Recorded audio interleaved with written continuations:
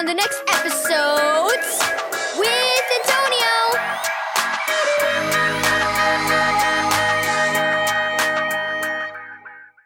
Thank you, Keys for Kids Ministries, for this daily devotional.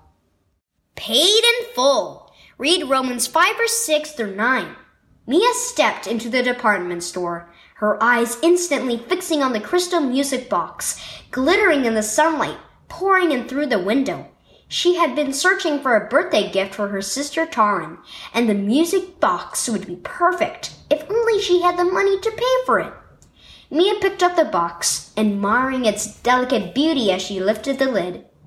A ballerina sprang up, ding!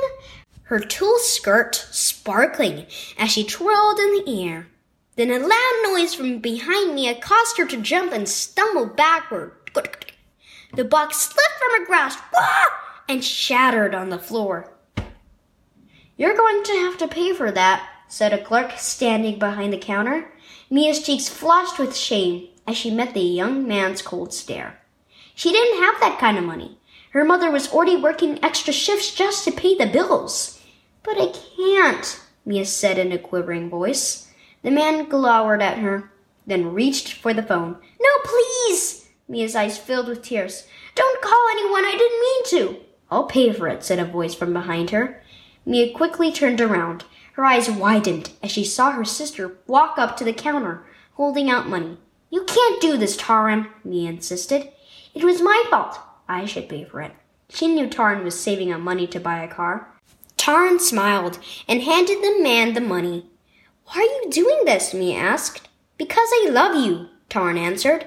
A warm feeling flooded Mia's body as her heart swelled with gratitude.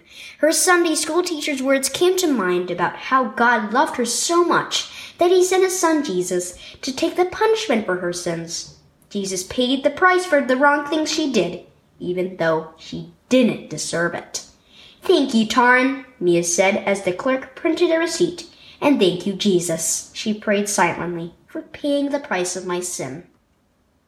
Jesus paid the price of sin. Key verse. But God demonstrates his own love for us in this: while we were still sinners, Christ died for us. Romans 5 verse 8. Have you ever broken something you couldn't pay for? Each one of us is a sinner who's done something wrong, and we can never pay the price of sin ourselves. So Jesus paid it for us. Because of his great love for us, he willingly died on the cross to take the punishment for our sins. Have you trusted him as your Savior? If not, trust him today, knowing the price of your sin has been paid in full.